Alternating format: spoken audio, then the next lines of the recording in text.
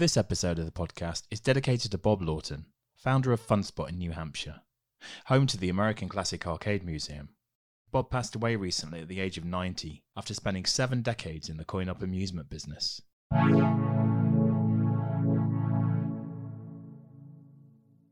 It's kind of surprising that on the one hand that, you know, the work that we did in the 70s and 80s still have legs. It's somewhat surprising, although you could argue really the other side of the coin, and that is, look, fun is fun, and you can go out today and you can get the most, super rich, visually super rich, mind-blasting experience with modern video games. But, there's sort of a romance and a beauty in a simple game.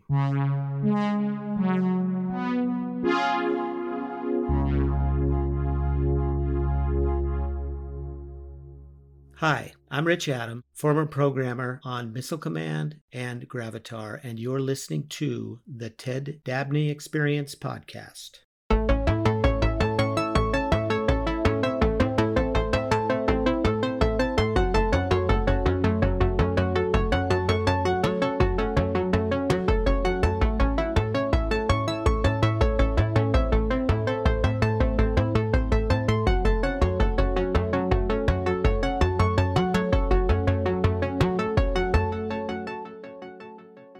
Welcome to the show. I'm Richard May, and I'm joined, as ever, by Retro Gamer Magazine's Paul Drury. Hello. And the author of Missile Commander, A Journey to the Top of an Arcade Classic, Tony Temple. Hello. Our guest for this episode is former Atari coin-op division programmer, Rich Adam. Recruited by Steve Calfee in 1978, Rich started his coin-op career as a member of the team tasked with launching Atari into the pinball business. This would eventually lead to working under the watchful eye of none other than Dave Toyer, in at the deep end as junior programmer on the seminal Missile Command.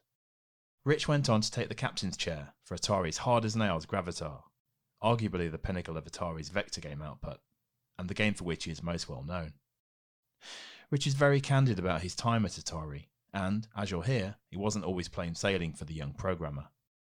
So listen on for stories of stolen prototype arcade cabinets, subsonic space pens, an early raster version of The Empire Strikes Back, Rich's Jerry Maguire moment and the resultant brinkmanship, and how this initially lackadaisical 9-to-5er eventually caught what he affectionately refers to as the Atari virus.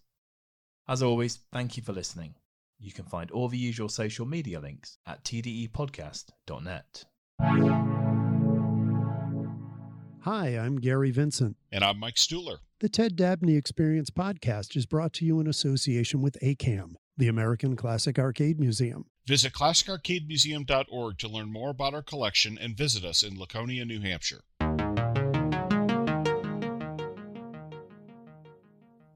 Rich Adam, hello, and a very warm welcome to the Ted Dabney Experience. We appreciate you coming on. Thank you. We've obviously spoken over the last few months to a number of your contemporaries at Atari, and everyone seems to recount a unique journey through the doors of the Atari coin-op division. So I just wonder if we could start by exploring how you got to Atari. I mean, would a good place to start be sort of high school and college? Yeah, I would say yes to that. So I went to high school, grew up in Palo Alto, went to Palo Alto High, and actually it had kind of a pretty advanced computer system. They had like an HP 3000. And so they offered a programming class, and it allowed you to learn BASIC. And you would type in your programs, and there was a punch tape that you would feed in once you put in your program, and then you could feed it in and run it. Mm-hmm. And so I ended up doing a blackjack program that dealt hands of blackjack, and et cetera, et cetera. So I learned some things about programming, or a lot of things about programming from that to begin with. And then went to Chico, was a math major for a couple years there. And, Chico just wasn't doing it for me. For whatever reason, I did enjoy, being a math major very much. But I ended up coming home and taking some classes at a community college. And then I saw that they were doing this work experience program where you could become an intern at NASA Ames Research Center, which is, right in Silicon Valley. Okay. And so I applied to become an intern at NASA, and they were dumb enough to pick me. Yeah, and you worked on something quite extraordinary from what I understand. Can you tell us a bit about that? Yeah, I was lucky enough to get assigned to a division that part of the division was a space telescope, or excuse me, not a space telescope, an airborne telescope that was in a C-141 military transport aircraft. And they had like a 13-inch telescope that had been installed onto that aircraft. And it had these really high-tech, I think probably unique in the world, air bearings that the telescope floated on to sort of adjust for all of the vibration, which, if you have a mirror that you're collecting light in doing astronomical observations, jitter is not good. So that's why they install these, things on the top of mountains, big telescopes. So it was really, at the time before Hubble, it was the way that you could get some of the highest resolution, astronomical observations around. So, and while I was there, one of their missions went down Australia, and it was the mission that discovered rings around Uranus. Wow. Yeah, it was kind of amazing, So, I heard them talking about it, and they were waiting for, it was an occultation. So when a planet passes in front of a star, the star will wink out. And what they can do then is they can basically look at the spectrum absorption and kind of figure out exactly what elements are in the atmosphere of planets. So they were waiting for the star to wink out because it would be occluded, and the star winked out early. And they were like, And then it came back. And then they were like, And they said, if that does that on the way out, we may have discovered a ring. And so then it winked out right on time, went through the duration that was right on time expected, and then they waited and it winked out again. And so that was how they determined that, there must be a ring around Uranus. I am feeling a whole new podcast here. Fascinating. So presumably that improved your programming skills to something presumably a little bit more serious than basic? Correct. Okay. So the project, I was, again, lucky enough to get assigned to. My mentor was Peter Manley, who was a physicist by training. And the project that one of the projects he was assigned was to do a telescope control system. Microprocessor-based telescope control system for a telescope on top of Mount Lemmon in Tucson, Arizona. 50% interest was NASA's, and the other 50% was University of Arizona. So we were working on a telescope control system, and so we were doing it on an 8080 Heathkit microprocessor, motherboard. And so I learned how to program in assembly language. And that is really what the stroke of luck that got me to have a skill set where I could walk into Steve Calfee and trick him into thinking that I might be able to contribute. Okay. And I just wonder, while all this was going on, Rich, were video games sort of on your radar at this point, if you'll excuse the pun? Kind of amazingly, yeah. I didn't really realize this was kind of singularly positioned to be a game nerd. I played Pong when it first came out, and we were out to dinner with my grandparents, and it was super cool.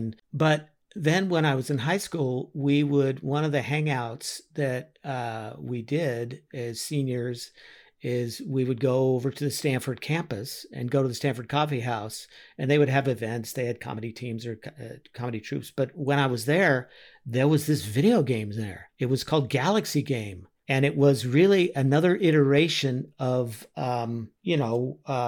what the heck was Nolan's first game? Space, whatever. Oh, not Space Duel, Computer Space. Computer Space, yeah. So it was another iteration of that game, but it was done on like a mini computer. I can't remember. Calfee knew the name of which mini computer it was, but basically 4 players simultaneous. It was kill or be killed, and if you were the only survivor, then you got to play again. So you'd pay a quarter, and hopefully you'd be the winner, and you'd get to play 3 others. And so each, it had like variable gravity. You could get rid of gravity. You could have negative gravity. You could like reflect at the edge of the screen. You could wrap around at the edge of the screen. You could explode at the edge of the screen. It seemed like the most high-featured thing I had ever seen in my life. It was incredibly cool. And it was in 1973 or something. So yeah, cool.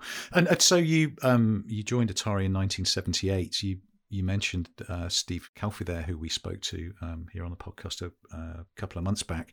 He was obviously responsible for recruiting many of Atari's great programmers. I just wondered what you think made your CV stand out. Do you think your sort of work at NASA gave Atari, some sort of comfort that, this guy's into tech and science and that kind of thing? I think yes. I think it's kind of, Steve was hiring me to program pinball machines, and right. he had developed a language that, made it simple. It was very simple, procedural, didn't walk in the door, start programming in assembly language. I was started by, using Steve's, program to turn gate on or turn light on, or, it was very dumbed down. And so for that reason, it was a great entree for me to be an entry-level person doing something that, really was more, congruent with my skill set at the time. Did you see Atari at that point as something of a lark, Rich, or was it a conscious decision to apply and sort of go down that, entertainment gaming road? Yeah. I found the job in the classified section of the San Jose Mercury. So I didn't, I was looking for a job. I had applied and interviewed at like Ford Aerospace and a number of other sort of more vanilla kinds of tech jobs in those days. And when I started at Atari, or when I decided to take the job, I walked in thinking, yeah, I'll probably do this for a couple of years and then I'll go out and get a real job, Mm-hmm. I didn't really, it just seemed like a good, way for me to, build my career. And in my mind, I didn't really, have a long-term plan. I'm like 22 years old. So, I just thought I'll do this for a couple of years and then, probably have to go get a real job. It sounds like my career in marketing, Rich, and here I am 30 odd years later, still trying to figure out what my next move is. But enough about me. Rich, so you were at Atari at a relatively junior level, doing some pretty simple programming on pinball tables. Could you, do you have any recollection of which table specifically you had a hand in? Yeah, the Atari pinball repertoire wasn't huge.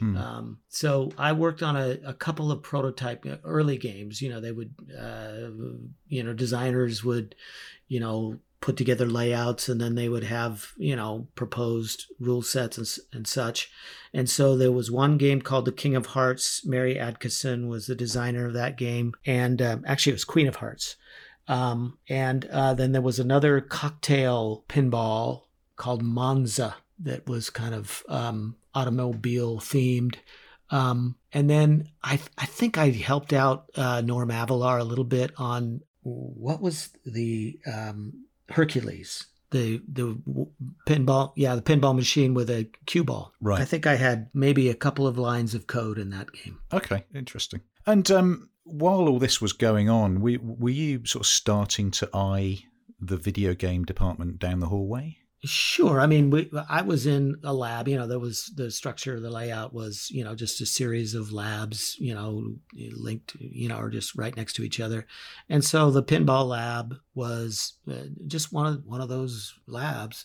And so we would go down and, play each other's games, while we were waiting for our listing to come back and our compile to come back and, wait for our core to be programmed to slap it in. And so, yeah, I was actively involved and wanting to see what the latest games were and, play them and have fun doing that. I will say, I was a very junior guy, and that collection of engineers was pretty exceptional. It was one of the most excellent engineering staffs I've been a part of, and so it was quite intimidating for me, just because they were all everybody is, sort of jockish in their own realm. Mm-hmm. And so these are a bunch of math and, intellectual jocks, talking shop and showing their mathematical chops. And so for me, it was like, okay, I'll just sit over here in the corner and, pretend like I'm smart too. Fake it till you make it, right? Yeah. So how did the Rolling Coin-Op come about? Was it as a result of the pinball division closing down, or were you just shunted over? Yeah, no, I think it was. They kind of shut down. They couldn't really make it work. They couldn't really make a reliable. I think their machines weren't as reliable. I think there's a lot of mechanical magic that pinball machines had done over the years, and all the stuff was done out of Chicago, and all this talent was out of Chicago. And I think Atari tried to do something that had evolved over time, and I don't think they had really refined all of the it's multidisciplinary. It wasn't just electronics, it was electromechanical, it was mechanical. So I just don't think they had gotten all of that perfected, and so they ended up shutting it down. And so then Calfee, I'm sure, was going, and he and Lyle were probably going, what are we going to do with this guy? So Steve, I guess thought it would be smart to have me sort of work under Dave, right, and work on a game program.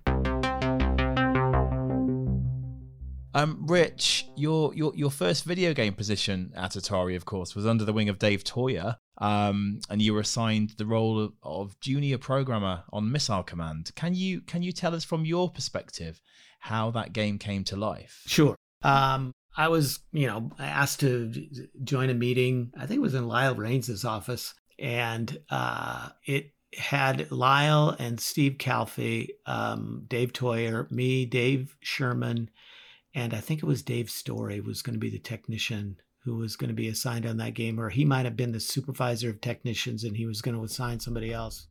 And so Lyle said, look, we're starting a new project and we want you guys to do this team. And, Rich, we're going to have 2 programmers on this because we think it's important and, good for you to work with Dave and such. And so he said, and so here's the idea. And he picked up this magazine. I can't remember what it was. It was some computer magazine. And he said that Gene Lipkin, the VP of sales, had come to him and handed him that magazine, and he opened it to a page that had this sort of, I think it was a war simulation thing, but it was a color graphics, showing off some color graphics. And what he said to Lyle was, he said, make me a game that looks like this. And that was Gene's, contribution. And so Lyle said, okay, so here's what we're going to do. We're going to have a color game, and then we're going to have a game where missile trails are going to come down from the top of the screen, and you're going to have some bases at the bottom, and you're going to have to shoot down those missiles with your missiles, and you need to defend your bases, and that's the game. And so thought, okay, that sounds interesting. And then he went in to describe, that Sherman was going to be doing custom hardware, and they had some ideas about how that was going to work, and we would basically be writing into a bitmap and, kind of describe the general architecture of what the hardware might be. And so that was the meeting. And so then we were off and running from there. Mm-hmm.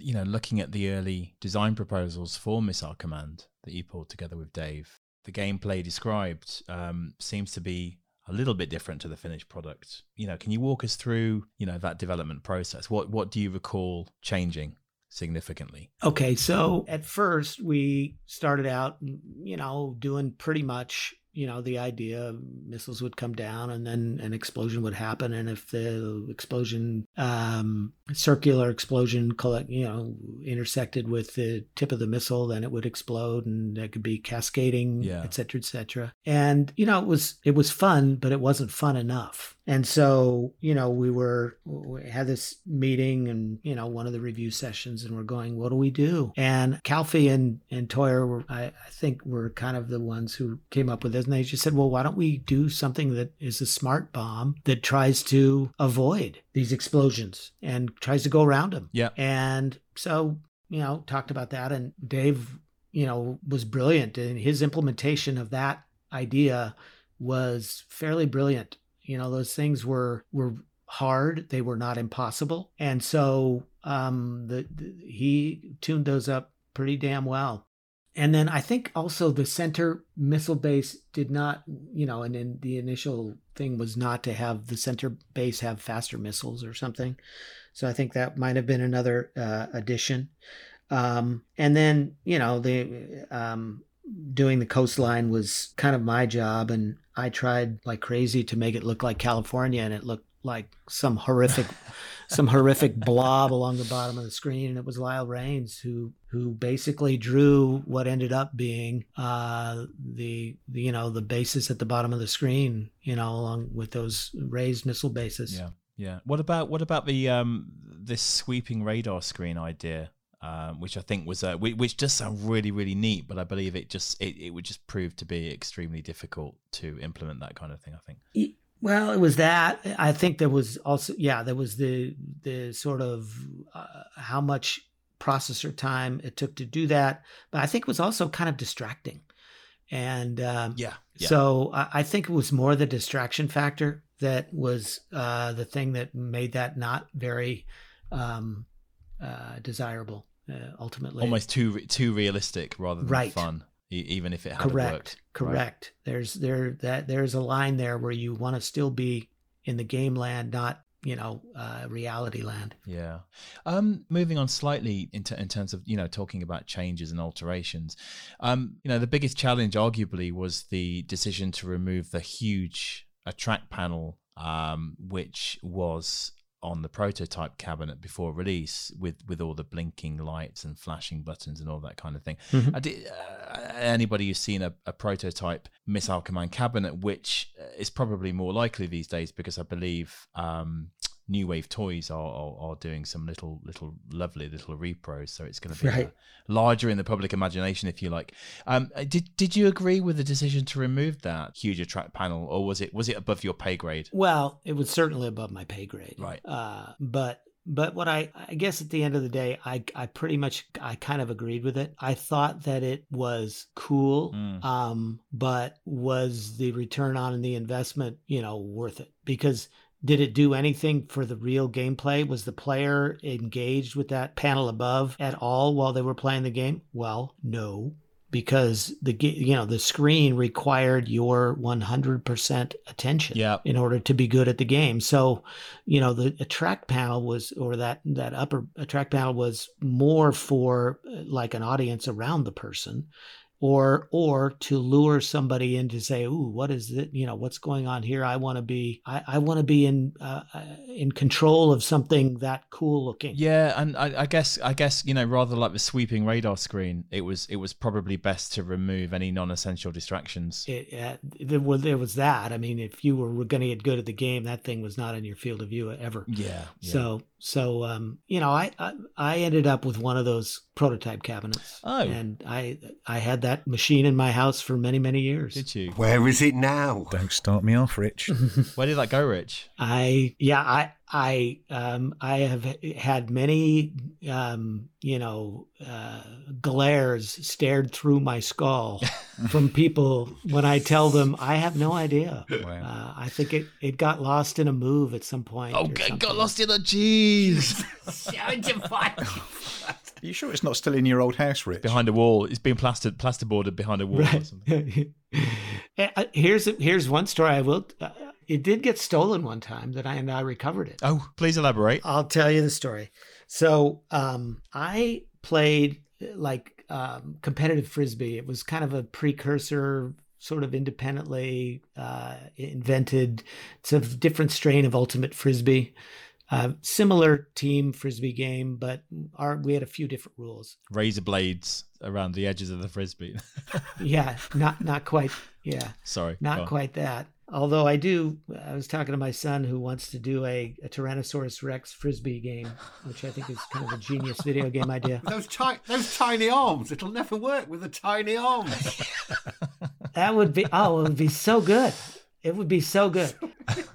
But I digress. So in any event, one of the guys who played that game, he had some personal problems. And so I think it was it was a holiday. It might have been Thanksgiving or Christmas or something. And I left town. And I told him, yeah, I'm out of town, whatever. And while I was gone, this guy who was a friend of mine who I knew went in and stole my game. Oh. Told people where I lived. He said, oh no, Rich said I could come by and borrow the game and blah, blah, blah, blah. Wow. Yeah. And so I was like, wow. And so then I had this upstairs neighbor and he said, Rich, about a couple months later, he said, Rich, I think I saw your game in this guy's garage. You should go over there. And so I went over there and here he is, some former cop. Really?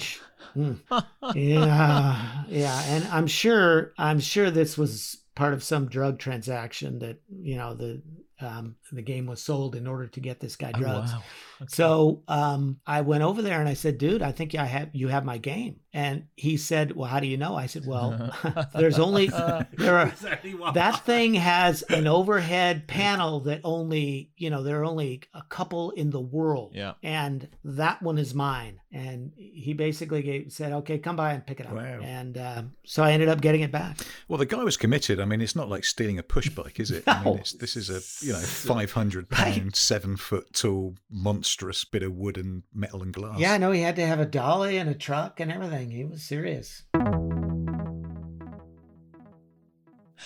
Rich, you've often referred to Missile Command as very much Dave's baby. But how much of what we see in Missile Command were you actually directly responsible for? Okay, so what is my fault in that game? Yeah. I did all of, I did the coastline. I did the bottom, I did all the code, run length encoding, display of the coastline. And I even maybe did the missiles at the bottom too. Maybe I think I might have done that. Dave, I will say this. Anything that I wrote, I'm sure Dave rewrote, Right. Okay. He probably laid his hands upon every line of code that I put in the game. Right. I've said that to him and he said, oh, not really, Rich. And that's probably Dave Toyer being the generous Dave Toyer. So the other thing I did was all of the text primitives, all the primitives that drew text. Yeah. And, I put I don't remember how I did it, but I ended up, doing the whole, all of the bitmap for each of the alphanumerics in the game.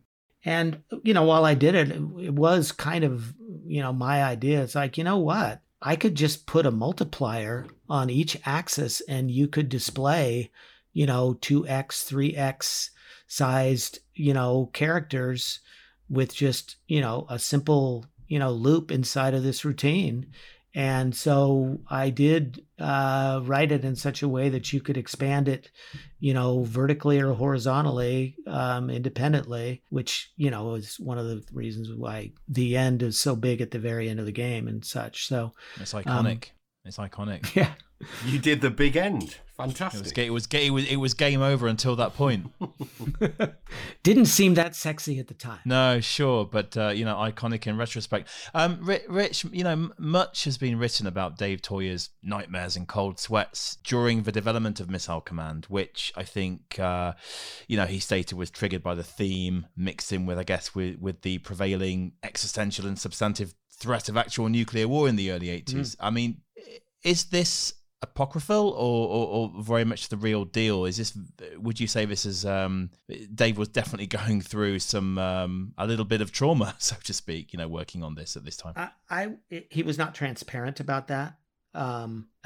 Dave is a very intense person. Okay. He is like fully committed to whatever Dave is doing, and so he's all in, and I just think that's kind of part of his personality and ways that he sort of maybe processed that. It was a real point of discussion at the time. It's like, wow, we're doing a game, about Armageddon, everyone's worst fear. And so that, there was discussion about it, but, kind of at the end of the day, my sort of way that I reconciled it was it's just a game. We're making a game. We're not making a political statement. We're not proponents of anything. Yeah. And so that was the way that I sort of reconciled it with myself. And Dave is, like I said, is an intense guy. And I think, he probably, had his way of doing it. Although, his dreams is what gave us Tempest. So, Yeah. I mean, I was only like 4 at this time, and I've got vague, nebulous memories of nuclear Armageddon being in the news. I remember foreboding stories and mum and dad talking about this kind of thing. Maybe I'm underestimating the psychological impact of living through these times at a certain age. Well, yes and no. I mean, I grew up an Air Force brat. My dad was in Strategic Air Command. We were stationed in, I think, Del Rio, Texas, when the Cuban Missile Crisis was happening. Yeah. And my first grade teacher her husband was shot down as a U-2 pilot. Wow. over Cuba, I think. And so, it was sort of front and center as a little kid. And then you would do those drills or whatever, go under your desk and, like your desk is going to save you. Proper door, 45 degree angle to the wall and Right. survive a nuclear bomb. Yeah. Yeah. I mean, even as a second grader, I was like, this seems pointless. I mean, it's like, there's no way. But in any event, I think instinctively as a young person, I also sort of understood that, the instinct for survival, self-preservation is probably going to save everyone. Yeah, I didn't know the term mutually assured destruction, but the idea was, and so I sort of always felt like if it really goes off the rails, there's nothing I can do, but it probably won't because, nobody wants to die. Yeah, sure. What else can you tell us, Rich, about working with Dave during this time? Were you a good team? Was this buddy system, as it were, common practice within the coin-op division at Atari? It really worked out well for me. I will say that. I think, I was probably non-zero amount of help to the project. But You're very modest, Rich. You're very modest. As a younger person, at that time in my career, I was not as driven by the work as certainly Dave Toyer was at the time, and a lot of my colleagues there were all, a lot of their sort of psyche and their ego was invested in that part of their life. To me, at the beginning, it was just a job. I mean, I remember, looking forward to 5:30 and, heading home. And there was even one point sort of late in the project when, things were getting to crunchy phase, where Dave took me aside and he said, look, man, I noticed you're like getting out of here at like 5:30 every day. And, this project is really hard. I'm working really late hours. And so, I would appreciate it if you would, sort of step up your game. I'm sure that Dave didn't say it in that way. but that was the message. Yep. And so, it was that gave me a bit of, different perspective, and I may have changed a little bit on that, but, ultimately, I ended up, falling into the same, I got the virus and finishing a game is hard. There's a million details and they all have to be perfect or else it's probably going to be broken. And so, when I ended up having my own, projects, I ended up losing large sections of my life to my professional career. Sure. Yeah, sure. As you got closer to the release date of August 1980, were you more and more certain that you were working on an absolute stone cold classic, a real hit? I felt like yes. And, the reason why is because, for one thing, it was like one of the first color games. So it had that gigantic advantage. Yes. And so, but, the thing I love the most about the coin-op market itself is that, man, it is just a cold metric as to whether you're going to succeed or you're not going to succeed. And that's how much money is in the coin box. That it's really, there's no real squishy, you can't squiggle out of it.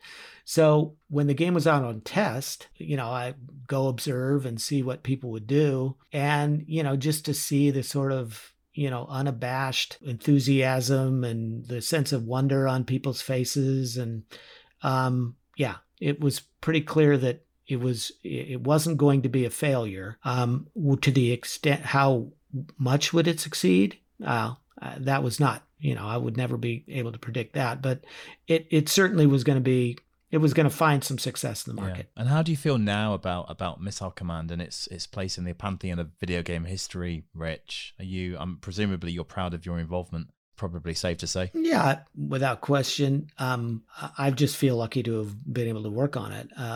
It was really a fun experience, and I learned a lot doing it. Yeah. And I think just, I was lucky to be a part of it is probably the best way to describe my feelings about it. Rich, tell us about the follow-up, which didn't transpire, Missile Command 2. How did that work out for you, and why didn't we see that in actuality? It was a two-player. The concept was two-player Missile Command. You would play against another human, or you would play, one player against, in more traditional Missile Command style. But what that meant was that you had to rotate the screen 90 degrees and play, the long way, which narrowed the screen down. And it just, playing against another person, shooting missiles at the other guy and him shooting back. I just could never really make that. I just couldn't make any magic out of that. I tried and I don't really even remember all the details of, techniques and features I tried to implement to make it magic, but the magic didn't happen. And so, I don't know, 3, 4, 5 months in, people just kind of like, I'm not sure there's anything there. Or that's a shame. Or Rich couldn't make anything there. Right. Okay. Am I maybe? You'll be able to answer this, I'm sure. But Tony, I was chatting to Tony earlier on today, and he mentioned, I think, that Missile Command #1 had originally had a second player option at some stage. Am I right in thinking that, or was that the cockpit version? No, I don't think so. I don't really remember ever there being a two-player. Like a two-player collaborative thing. Have I got that wrong, Tony? Well, not in the. I think I was referring to the cockpit. Right. There's some original artwork of the cockpit control panel, which had a 1 and 2 player start button. Oh, turn by turn. Okay. And of course, the final release only had a 1-player button, and presumably the reason was someone quickly figured out you don't want people clambering in and out of the cockpit Right. to Take their turn. Right. Yeah, Right. yeah. It was a sit down. Yeah. Yeah, exactly. On Missile Command 2, Rich, the code surfaced, did it not, fairly recently, and somebody managed to pull it together and they stuck it in a Atari football cabinet and managed to get it running. One of the California Extreme shows. Humans are strange creatures. Did you know that, Rich? Were you aware of that? I was not aware of that. Yeah, there's some footage on. I'll send you a link to the video. I'm sure there's a video somewhere of it actually running. Yeah, humans are strange, but people who collect video game cabinets are even stranger. I think that's safe to say. Even stranger. Okay, lovely. Rich, thank you so much. I'm going to hand you over to Paul, who's going to talk to you about Gravatar.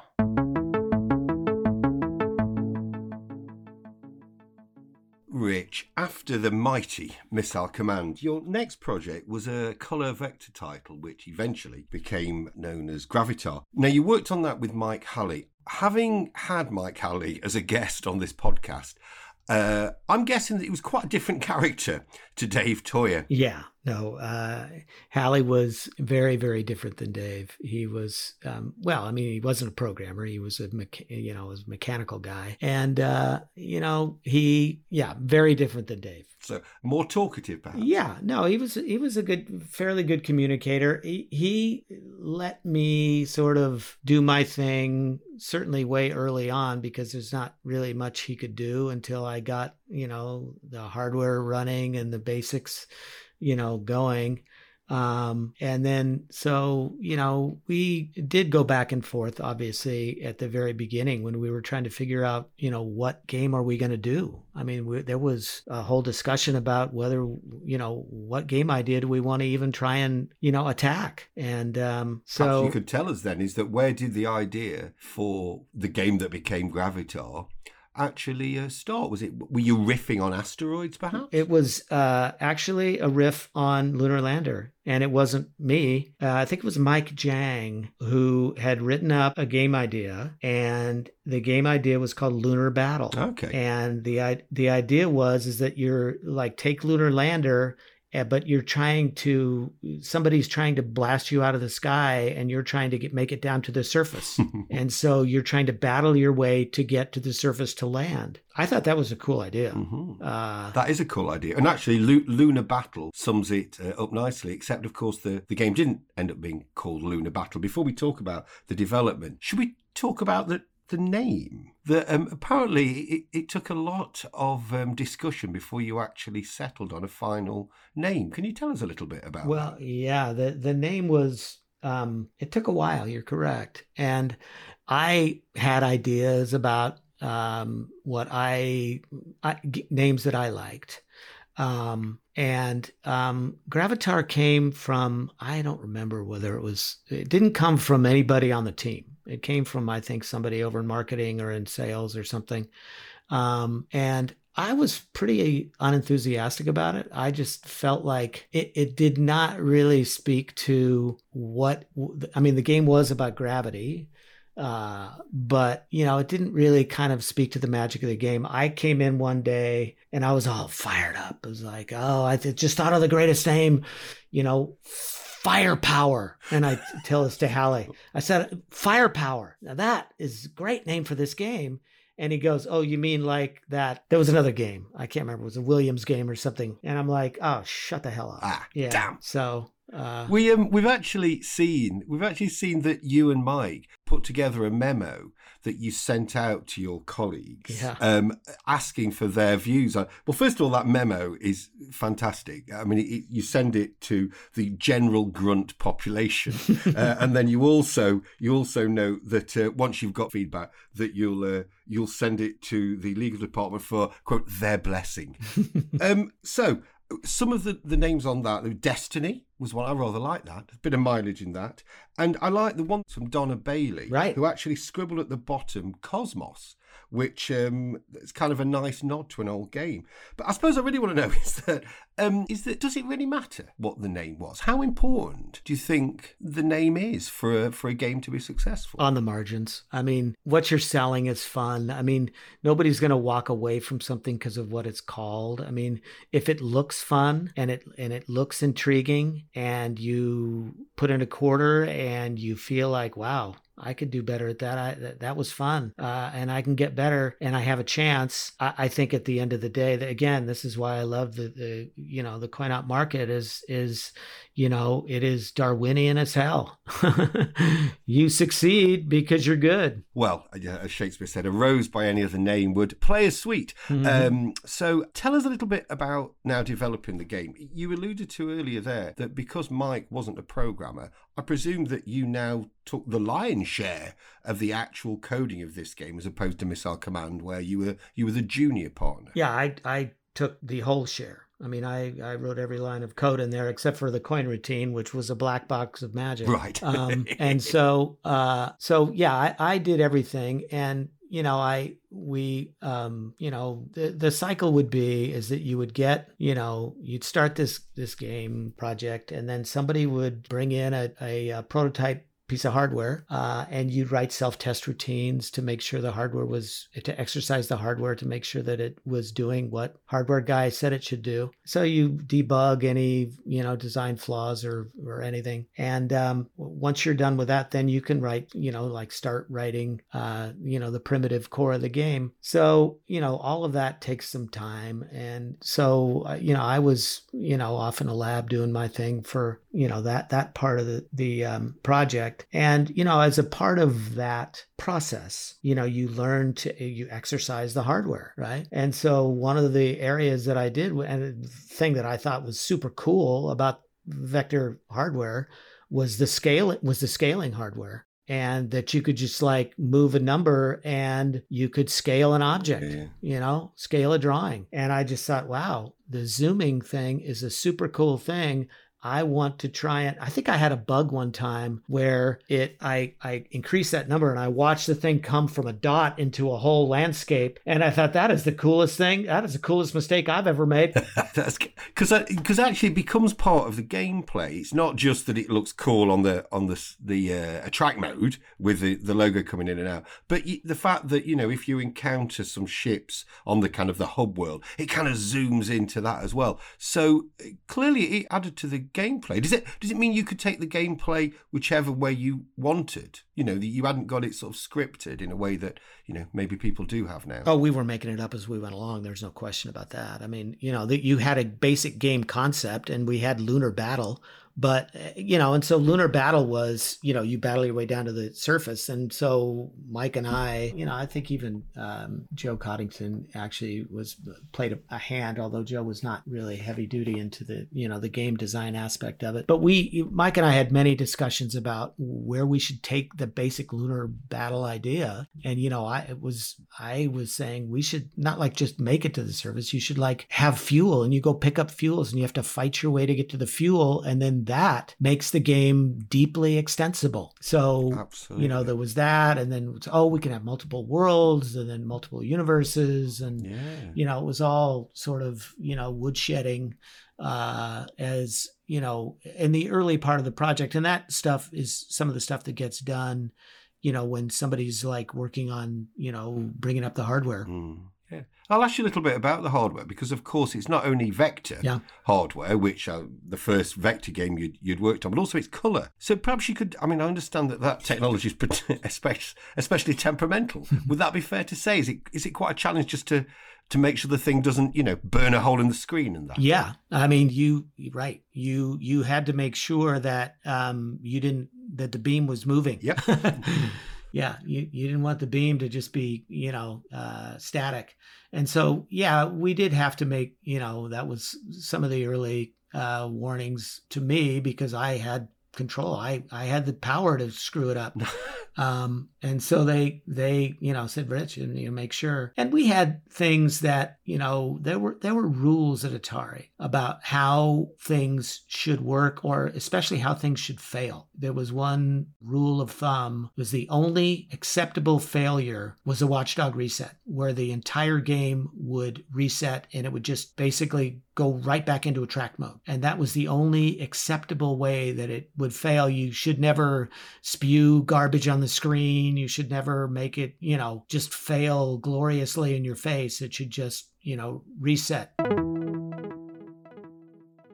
I like the bit in Gravitar that you've got this sort of central hub, and then the players being given some choice. You can fly off to different areas. So I just want to ask that was quite a new idea, having a central hub and giving the player choice. Was that something important to you? Yeah, it was. I mean, video games are about control. You pay a quarter, you get to control, this super complex machine and lose your context in the life that you're living at this moment. You're all of a sudden in some other moment and it's completely absorbing your mind. But it's really about the feeling of control, because people don't have that much control over things. So how ego gratifying is that? Humans like control. Did you have these kind of philosophical discussions in the corridors of Atari? To an extent. I think I kind of figured that out later, but yeah, we would talk about the whole, those kinds of things would be discussed. There was a really good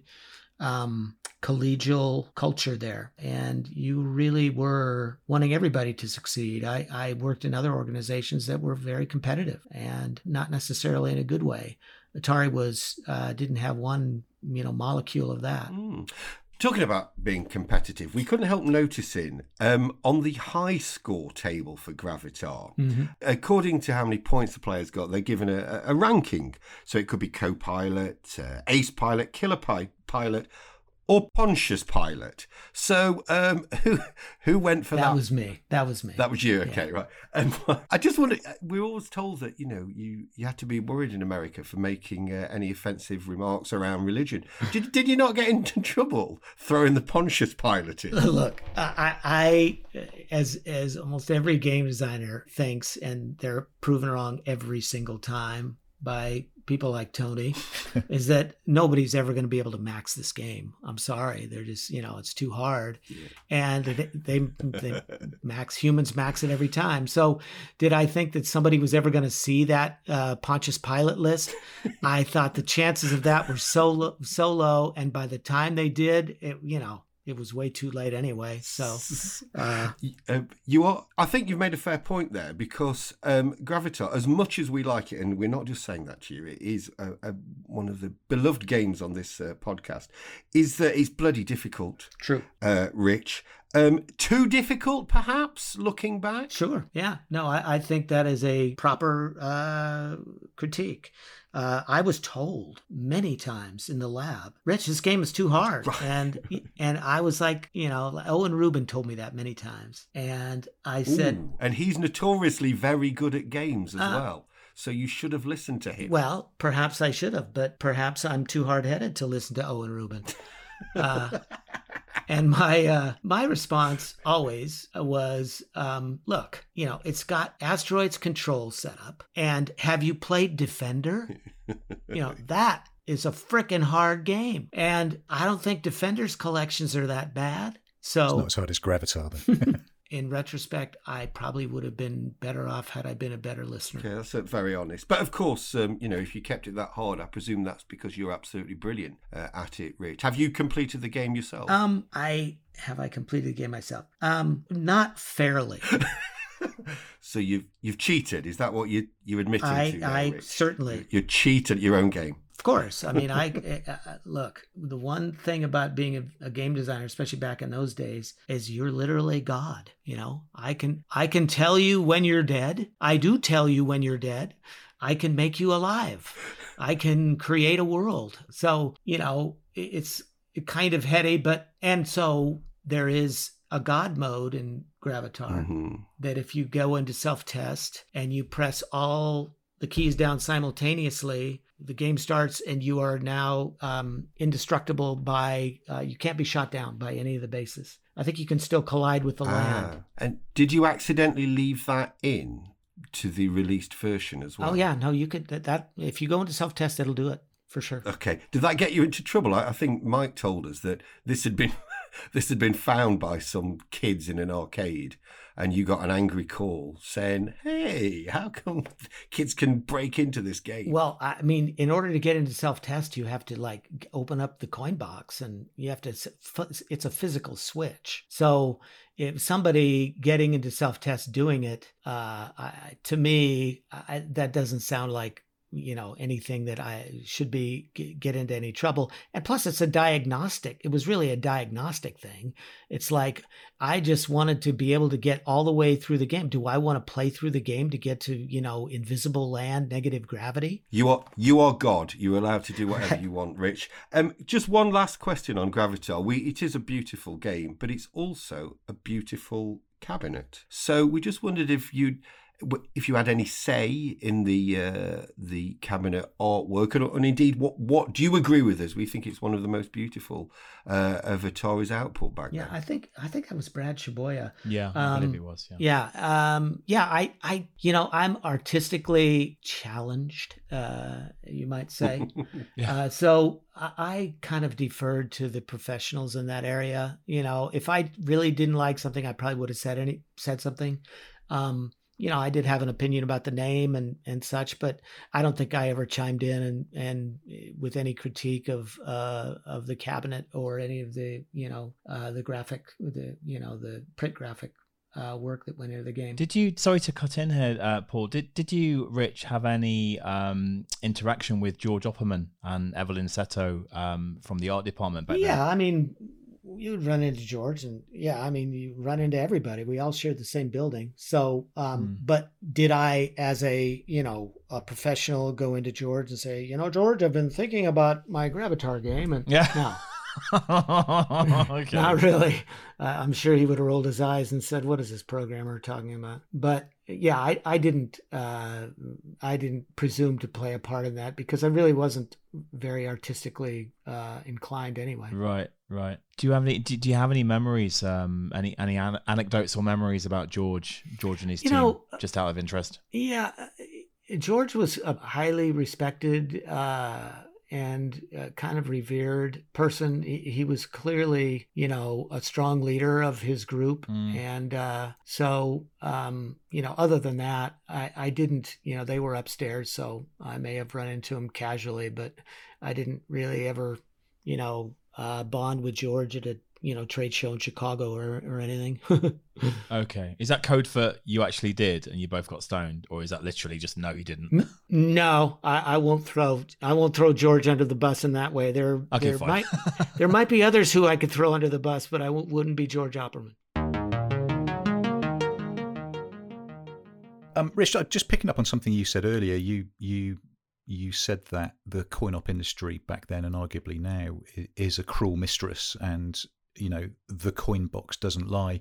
Do you find it slightly ironic that these classic games have got a sort of second wind? So something like Gravatar, whereas out on the arcade floor, one could argue it wasn't Atari's biggest hit, and yet now it's revered by idiots like me all over the world who, I want a Gravatar. I want an original Gravatar.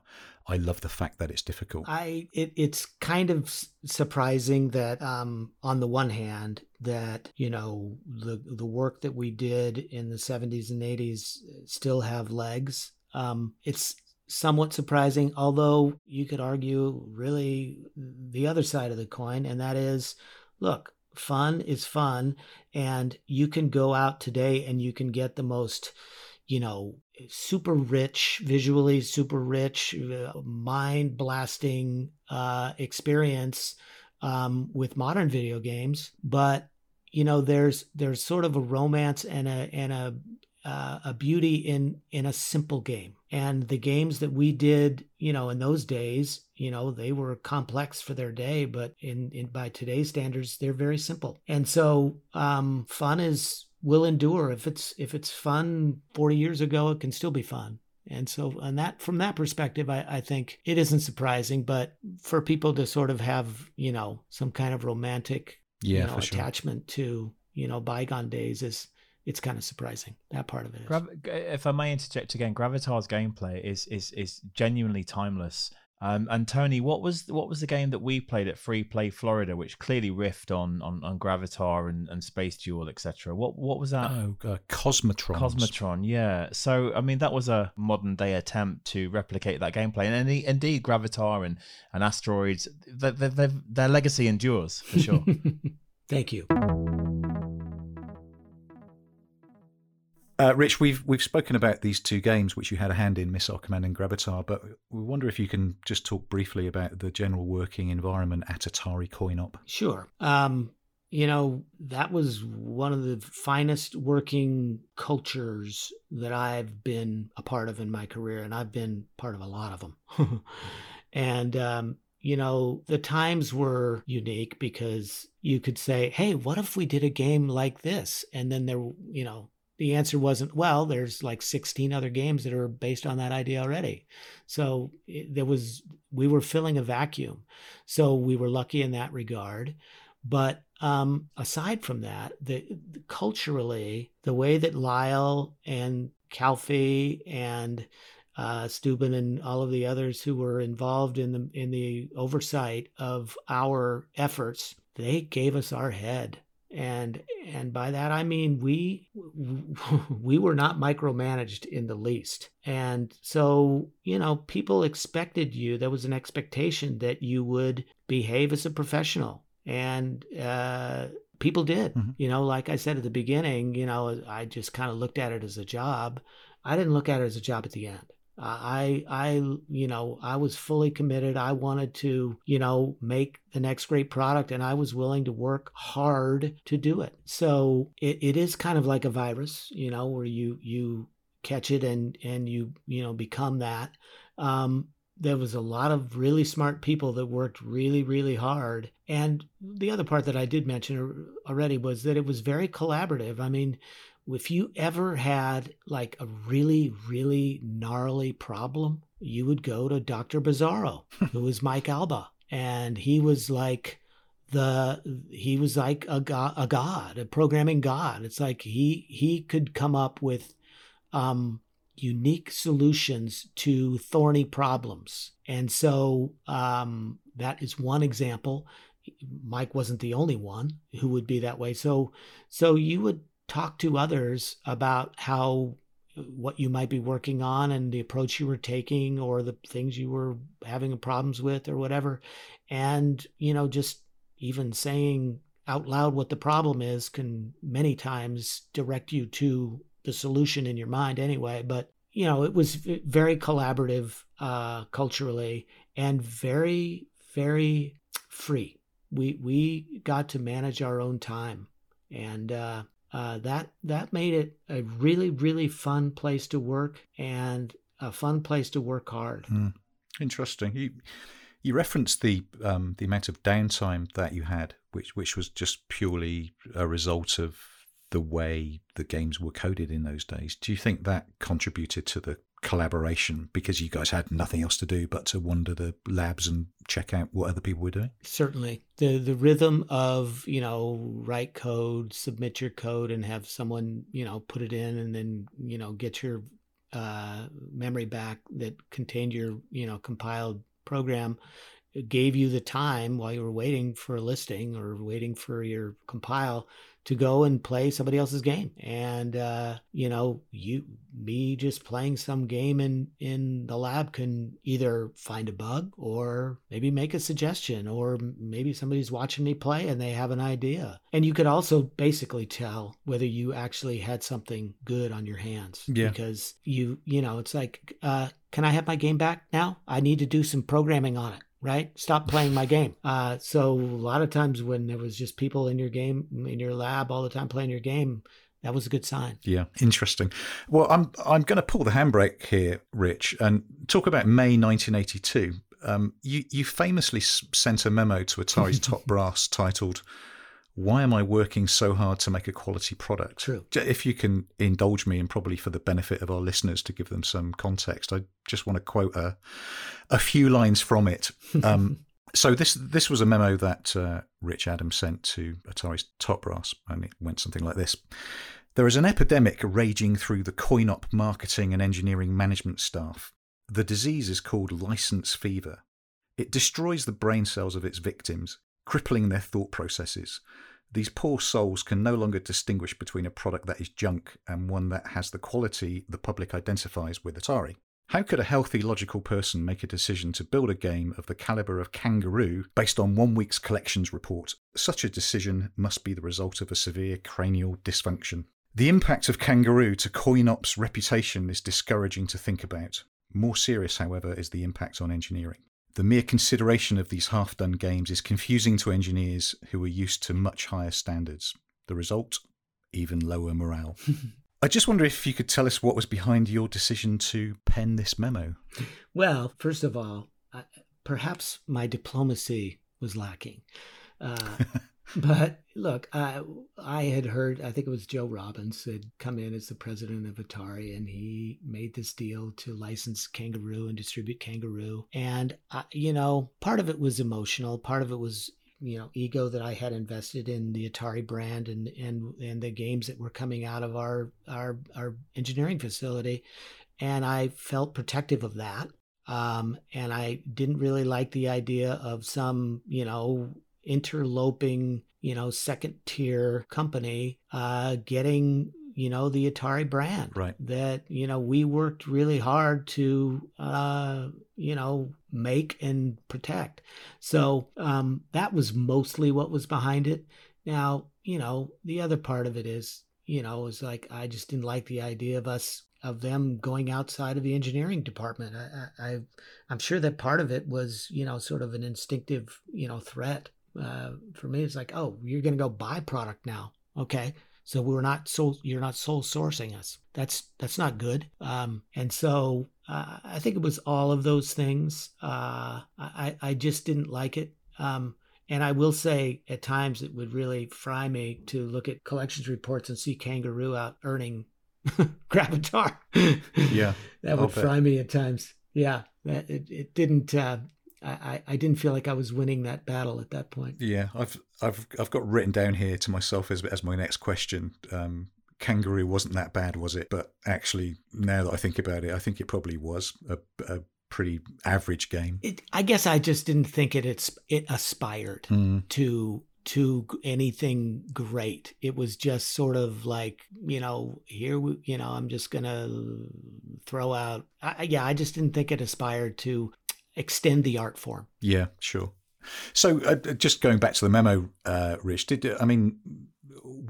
what was the internal sort of rumor mill doing? I mean, did any of your colleagues suggest maybe sending that memo wasn't a great idea? No, nobody. So I think I just did it. I mean, I don't think I really consulted with anybody. I was mad, and I just decided I was going to do it. And the only feedback I got, I think, was from Dan Van, who sort of said, he sort of gave me some level of support. He was like supportive of me defending the engineering department. Okay. And that was the only thing I really ever heard about that. I think they mostly just ignored it and said, what is this engineer? Just put him on ignore. He was the Rennie Zellweger to your Jerry Maguire then. Right. Correct. So you didn't get your day in court then, Rich. That's a shame. No, I didn't. But of course the great irony now, looking back 40 years later, is according to Atari's records, Kangaroo sold 9,800 units versus Gravatar's 5,400. So, like, what do any of us know, right? Exactly. So, it's a Darwinian business, and that product was out-earned Gravatar. So there it is. Rich, it sounds like things weren't always rosy in coin-op, as your recollection of the Kangaroo license has just illustrated. Did that impact your decision to leave Atari in 1983?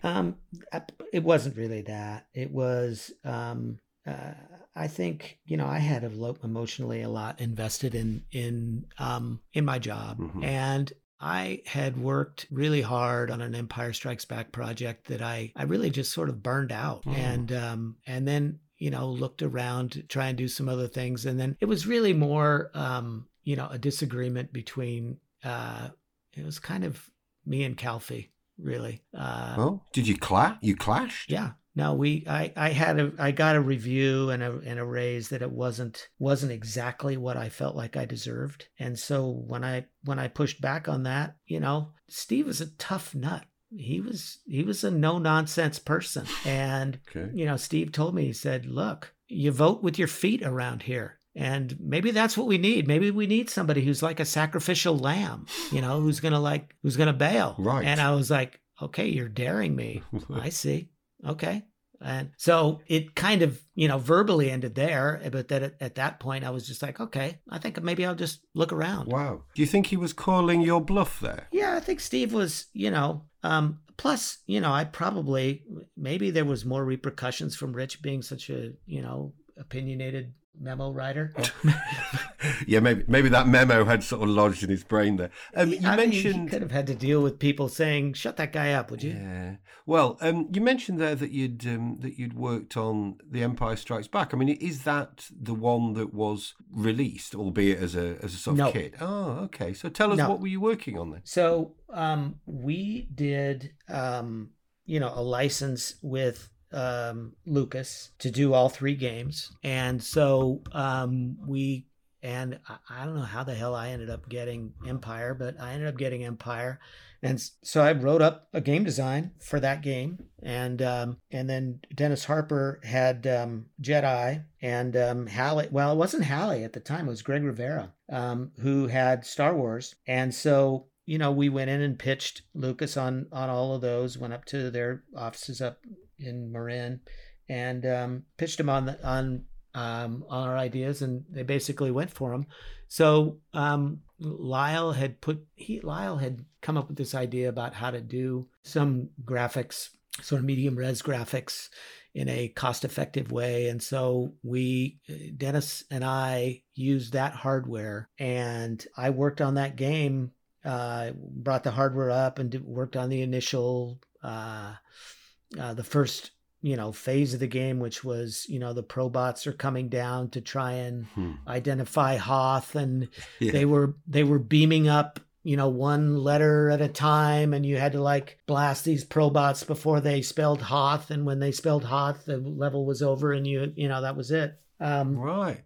So all these game ideas then, I mean, this is 1983, I think, so presumably the original Star Wars was still in development at this point. Yeah, I think it was. And so I think Rivera and Halley and those guys basically took the Star Wars game engine, and after Star Wars was done, they used that to try and do Empire, and clearly, and I'm sure they borrowed some of the ideas.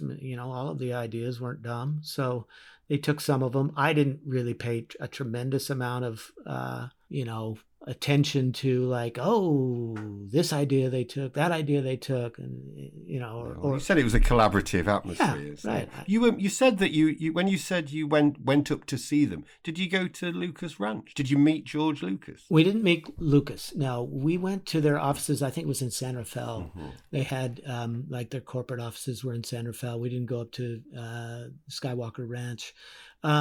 And we met with, I think, some of their marketing people who made decisions about whether they were going to do licensing or not. Not quite as sexy as meeting George, but even so.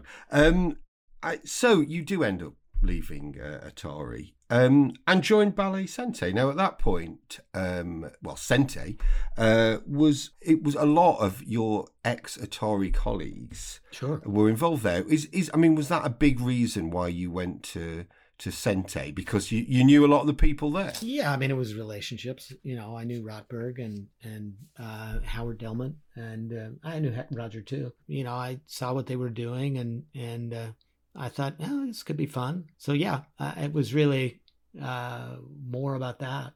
Did you think it was going to be Atari 2.0? I think we wanted to compete with Atari. There's no question about that. We wanted to compete with everybody, compete with Williams, compete with everybody in the market. Mm-hmm.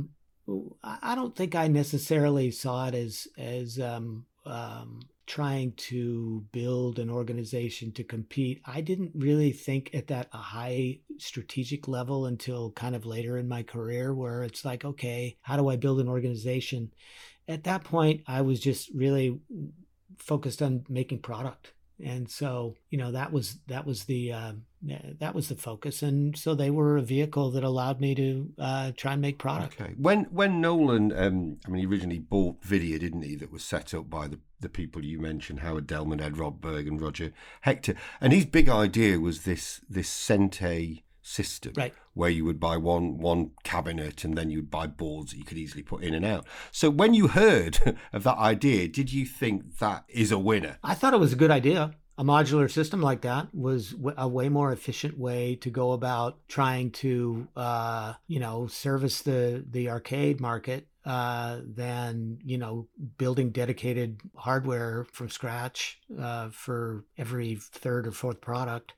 I thought it was more efficient. It had the potential to be more efficient. So from that perspective, yeah. Yeah, I've spoke to Nolan recently, and he said that one of the reasons that the system failed was his own fault, because he was assuming that he was still like a major player in the arcade business, as he certainly had been at Atari, not some kind of smaller startup. So thinking that Sente could direct, the way the industry was going was rather naive. Would you agree with that analysis? Probably. I think, yeah, I would agree with that analysis, but I think at the end of the day, it all comes back to the coin box. If we had made a game that was blowing the coin box, out of the door, then Nolan's reputation would have been the same amount of a factor. So at the end of the day, it really was, did Sente make something that was a top earning game? Because that's what you want to do. It's a hits business. Should we be brutal here then, Rich? Is that so? You've got this company, Sente, who have, amongst their employees, you've got people that have made some of the finest games of the golden age: Asteroids, Battlezone, Missile Command. Yes, Rich, I'm including you in that list of great employees. Sente never produced a title that could be mentioned in the same breath as those. Why not? That's a really good question. And, it's not that we didn't aspire to or didn't have a passion to do it. I mean, I will say Lee Actor, who wrote Snake Pit, and he wrote, what was the hockey? Hat Trick. He wrote Hat Trick, which Hat Trick was a wicked fun game. Yeah. And that Lee had some magic in him in terms of being able to make a game feel good. So, why were we not able to replicate the magic that came out of 1272 Boregas?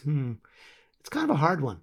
It's just, I don't think I can come up with a simple answer to that. Fair enough. Which actually, perhaps we could get some practicalities. Which actual Sente titles did you have a hand in, Rich? Yeah, I did the Trivial Pursuit, all the Trivial Pursuit games. I did those. I did a game which I've never tried to get a game killed so hard and failed. To get a game killed. So it's a game called Spiker, which is a ball and shadow game, and not very fun.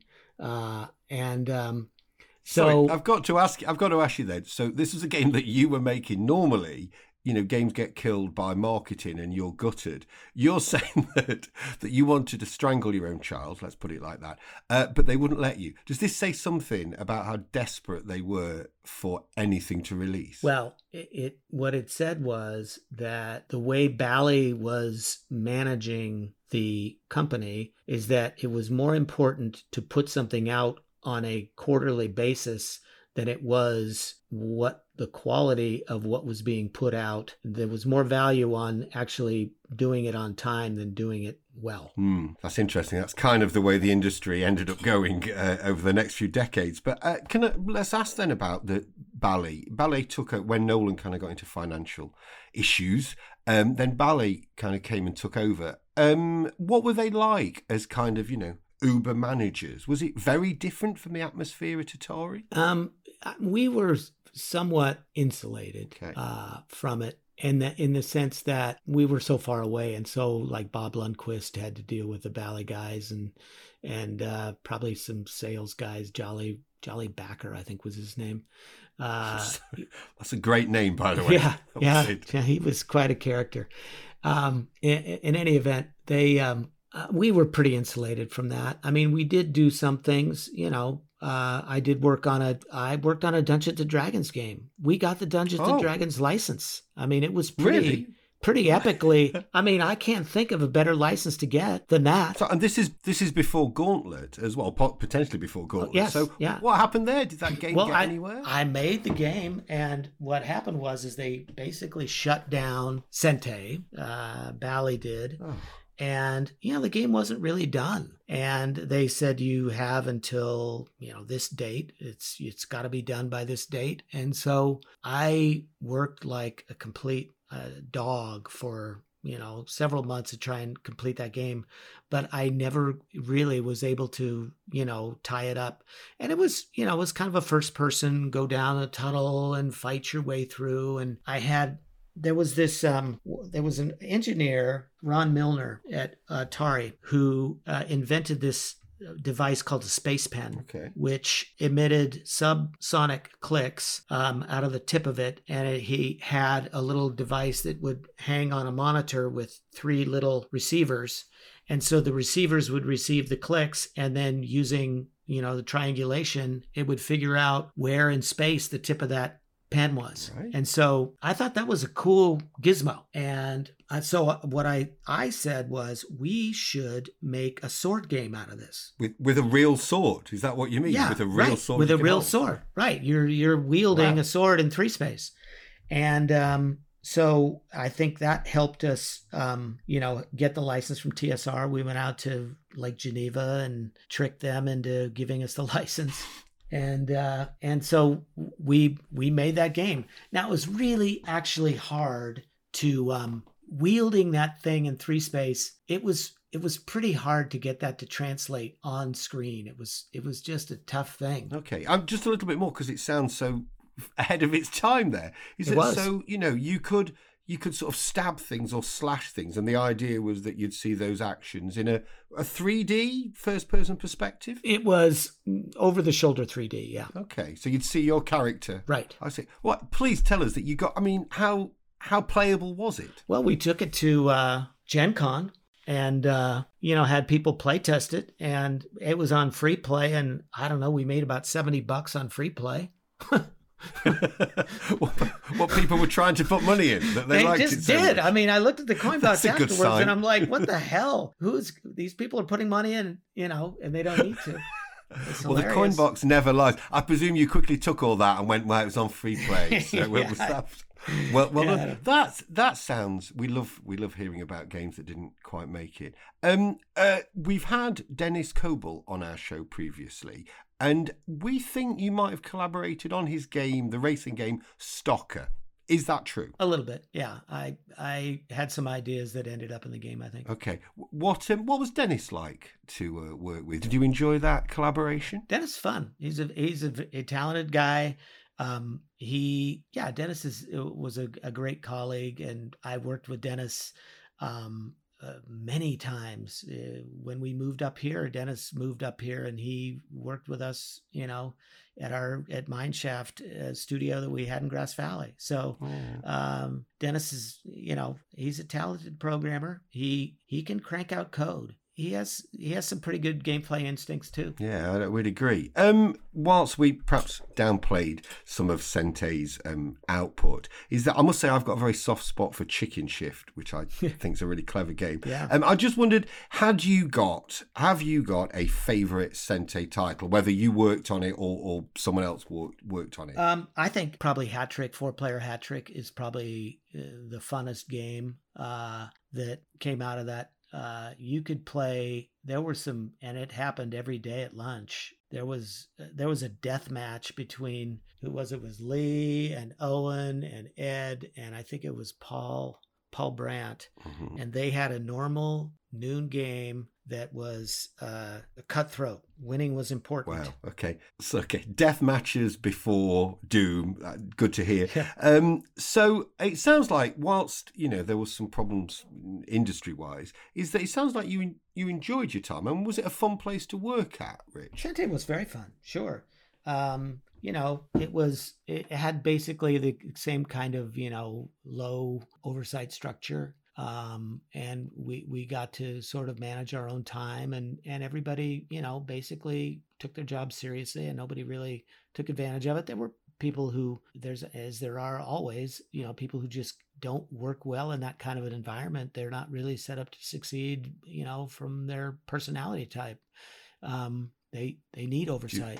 Do you want to name names all these years afterwards? Yeah, I don't think they would be anybody that you would know. So it would probably be better to just let them remain anonymous. That's fine.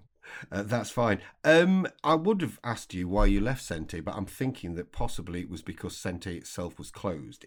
Were you there at the end? Oh yeah, I was there at the very last. I was in the building finishing up the code when nobody else was in the building, literally. That was the last project. What was that last project then? Was that the Dungeons and Dragons? That was Dungeons and Dragons, yeah. It was. Wow. So the lonely adventurer, you just had to leave on your own. Did you literally shut the door and turn the lights off? Pretty much. I mean, I'm sure that Bob Lundquist actually closed the facility. I just, I left the building and said, here's the game, such as it is. Oh, how sad. Just say you leave Sente and then you move into home console developments, working with EA and other companies. We do focus on CoinOps here. So it was just to quickly ask, I mean, was that inevitable? You didn't look for a job in another CoinOp company. Did you think, I need to get into the home market now? That's where the future is. Yeah. I mean, I think I looked at the business conditions, and the arcade business was in, decline. And I didn't, and I always felt like, and I still do feel like, the inherent advantages of an arcade game are custom controller and really just the cabinet, just the experience of being in a social environment. So that you don't get inside of, and superior graphics in its day. But by that time, it was getting flipped on its head. You weren't, the graphics, the home graphics were catching up or surpassing, what was going on in the arcade, and, custom controls. Yeah, that was still going to be an advantage. You're never going to be able to undo that. But, so I just thought, that market is getting bigger, and that's really where the action's going to be. And so was really the main reason for my transition. Mm-hmm. Whilst you spent, many, many years in the home, the home market, did you find yourself missing CoinOp, looking back at those days from the 70s and 80s longingly? I wouldn't say that I sort of missed it. I just, I was glad that I did it. And every kind of situation has its own, advantages and disadvantages. So I just saw it as a kind of a point in time that was really a unique point in time. I mean, I was lucky, I got in at the right time, and there won't be another time like that. Certainly in that market. I mean, it was just, so I felt like it was kind of a privilege to have experienced it. But I certainly was, of the opinion that, that time had come and gone. Rich, do you play modern video games? And if so, what's your bag? What's your favorite game of late? I play a little bit, but the game that I would say I spend most of my time playing right now is Civilization, right? Which I think is a really excellent game in terms of the way it's balanced and sure the different ways you can play it, so I am way much less of a Twitch game player than I was early in my life. Sure. I played a lot of Spyro the Dragon. Because I had to.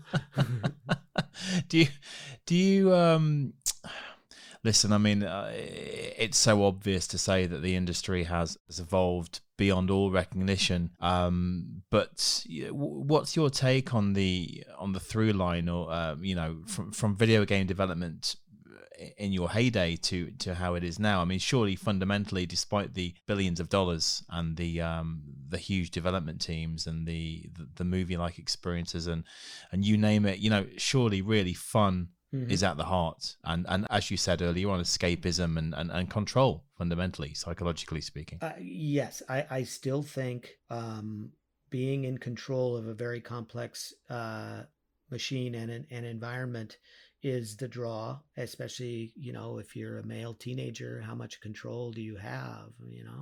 And so to feel powerful in your own world is total ego gratification. So I still think that dynamic is really at the heart of a lot of video games. Not all of them. I mean, is Candy Crush, are you feeling like you're in control of a really complex machine there and being ego gratification? Well, you can feel clever at times, when you play that game, and games like that game.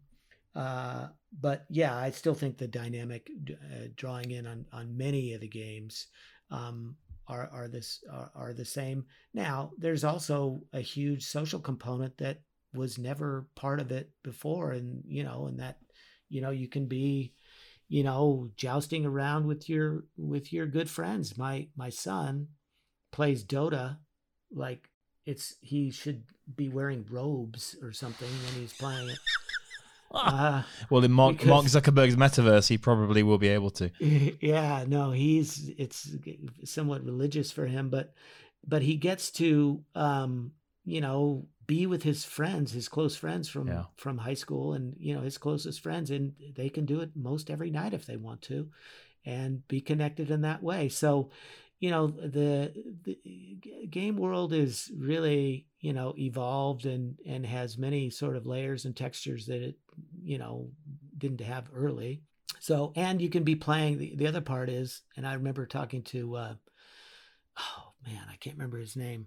There was a project called Modem Wars at EA, and I ended up being called something else. But you were playing against another person via a modem. Oh, okay. And so we were it was Dave Maynard was the guy, and we were walking in the parking lot to our cars one time, and he was on that project, and he was talking about playing it, and he was saying, yeah, it's really, really interesting, and this problem we were trying to solve, and the communication side. And I said, the thing about that game that's cool is that you're playing against not AI. Right. And so that part is also can be compelling, in that, if you really are playing against another human being who has intelligence, that's a completely different layer than, some algorithm that you're trying to figure out how to outwit.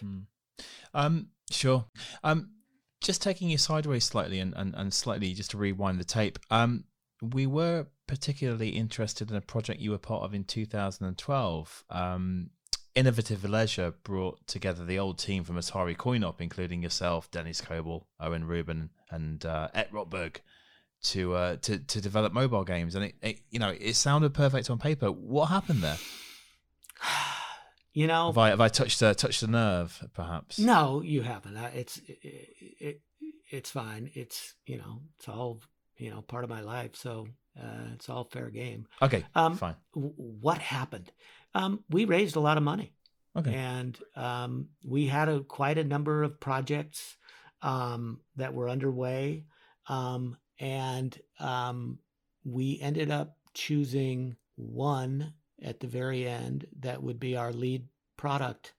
And Seamus Blackley, the founder of the company, is a very brilliant person, a very complex person. Yeah.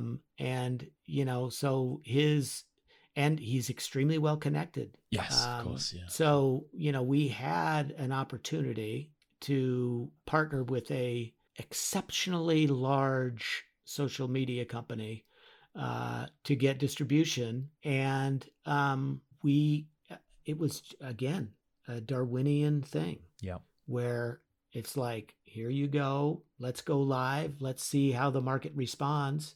And I'll tell you, it was mind-boggling to me to look at the way that the market responded in, you could see in seconds how, once it became live, all of a sudden the needle started to move. And I was like, holy cow, this is amazing. I was thinking, well, maybe there's a few days. It's like, no, it's minutes, And so, but I think at the end of the day, the game that we ended up putting out there didn't quite make what the executives want. And so they ended up not succeeding, or they ended up passing on being distribution. And I don't even know how much they're, even if they have that division anymore. I mean, they've got Oculus now, but I'm not even sure they're doing anything in game distribution. They looked at Candy Crush, which is, sort of the Megillah at the time, and they were going like, how do we leverage this Candy Crush thing? Because I think they were making money, some of the money that King was making. And so they wanted they wanted a bigger piece of the pie.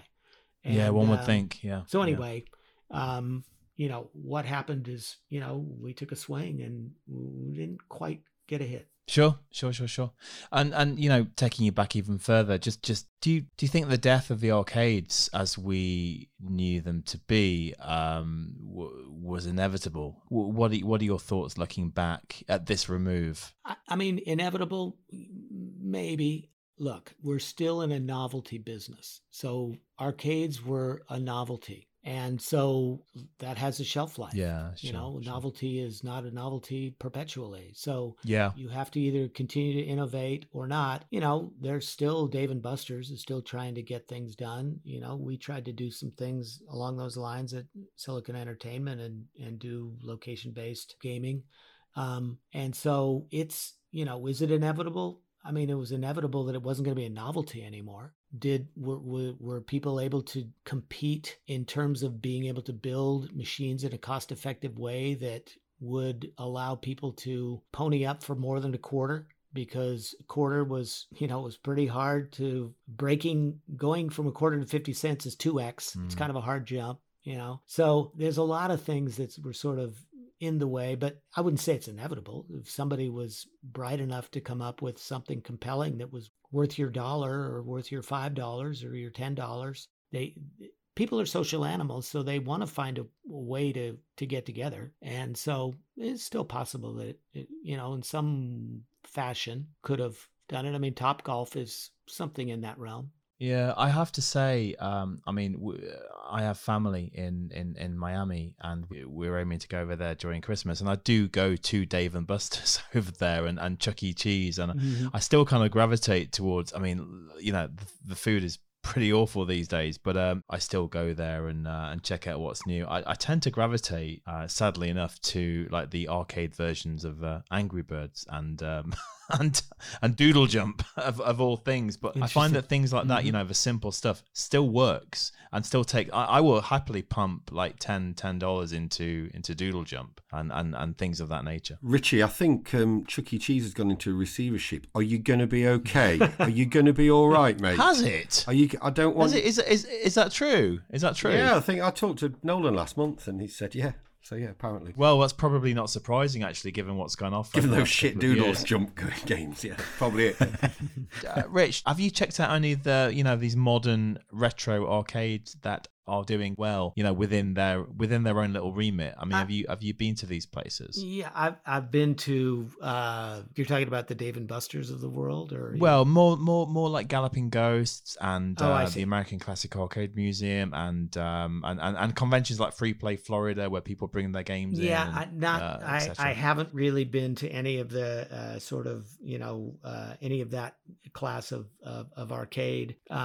To see them, I mean, I do you see value in it at all? Is it just not your thing? No, I mean, it would be my thing. It's just I'm not really. I wouldn't make a dedicated trip to do it, Okay. But in terms of maintaining the historical documents from the past, I can see value in that, is in keeping those things alive and putting them in front of, young players who had never seen them. That part is good, but I haven't really chased those down. I think I went to a Classic Gaming Expo thing a couple, 3 years ago, but that's as close as I've come. Yeah, sure. And what about yourself? I mean, you obviously back in the day you had a Missile Command prototype, but do you actually have anything else at home, Rich? I'm looking at a Gravatar and a Tempest. I haven't turned them on in a while, and their XY monitors probably are failing. So well, that's inevitable. And just looking back at your time at Atari, Rich, I mean, these were formative years, and what's your abiding memory of your time at Atari over and above what we've already discussed on this particular I think the greatest sort of overarching memories were just how much fun we had doing our work. Yeah. I mean, we worked hard, we partied hard. I mean, we got away with things that, I can't even imagine. Hot tubs. Tell us about hot tubs, Rich. I knew that was coming. You've opened the can there, Rich. Yeah. Did you ever sit in Nolan's hot tub? I'm going to ask the question. The answer to that question is yes. Yes, at last. We found them. All this time. We can close early. So who else was in there, Rich? Name names. Oh, now you've gone beyond. Rich was there, and you can only speak for yourself. Yeah. You are the first of all the people we've asked this question to. Everyone's kind of alluded to it, but no one's actually admitted to actually sitting in it. Well, at the end of the day, a jacuzzi is just a jacuzzi. I mean, unless Rich cares to elaborate upon this. Richie May, it's not. It's Nolan's. It was a redwood hot tub. Thank you. And was it a pleasurable experience? Did you have big cigars? No, there were no cigars. There was probably beer drinking, and let's just leave it there. Rich, what just to close up on this, what keeps you occupied these days, Rich? What are you working on at the moment? What are you doing? Well, my contract with Activision was up in February. And so I have been working on Rich for the last, 7-8 months. So how's Rich working out for you, Rich? I wish he would get better and a whole lot faster. That's not going to happen, is it? I've been playing golf, and I do have, we have 5 acres here, and I have about 70 grapes in the ground down at the bottom of the hill, and I've been making wine and such. So I know how to make. I know I can make mediocre wine. I would like to be able to surpass that. So okay, superb, Rich. It's been we say this a lot, but it's been an honor. It's been lots of fun listening to you, to your anecdotes, and it's been a privilege to have you on the podcast. So I just want to say from the bottom of my heart, thank you very much for agreeing to speak with us. Sure, happy to do it. Rich, what fascinating tales. Thank you for all those insights. And I just love that image of you walking out of the Sente offices with a sort of a plastic D&D sword by your side. I think lovely image. And when you get the first vintage Adam wine, then please do invite us over to have a little. We'd love that. Be happy to. Rich, I make a terrible habit of saying this has been the best podcast we've done so far, but I genuinely do think this is the best podcast we've done so far. Fascinating tales. I've learned things that I thought I already knew, but clearly I didn't. And knowing that we've finally spoken to someone who's sat in Nolan Bushnell's hot tub, so happy. So happy. The guy spends an hour and a half talking about his time at Atari, and the takeaway is, did you sit in Nolan's hot tub? I mean, I swear to God. My Gravatar can fall on me this evening, and I will die a happy man. Okay. But thank you, Rich. The first thing I'm going to do when we say goodbye is I am going to try out God mode on my Gravatar because I need it for sure. Good. Thank you, Rich. Thanks very much for your time. I enjoyed it very much. Thank you.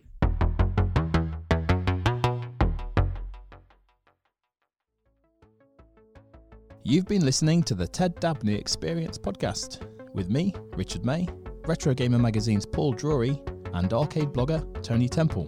The show was produced and edited by myself, with a bespoke score and sound suite by Ghost of Wood. Additional technical support by Jason Arbour.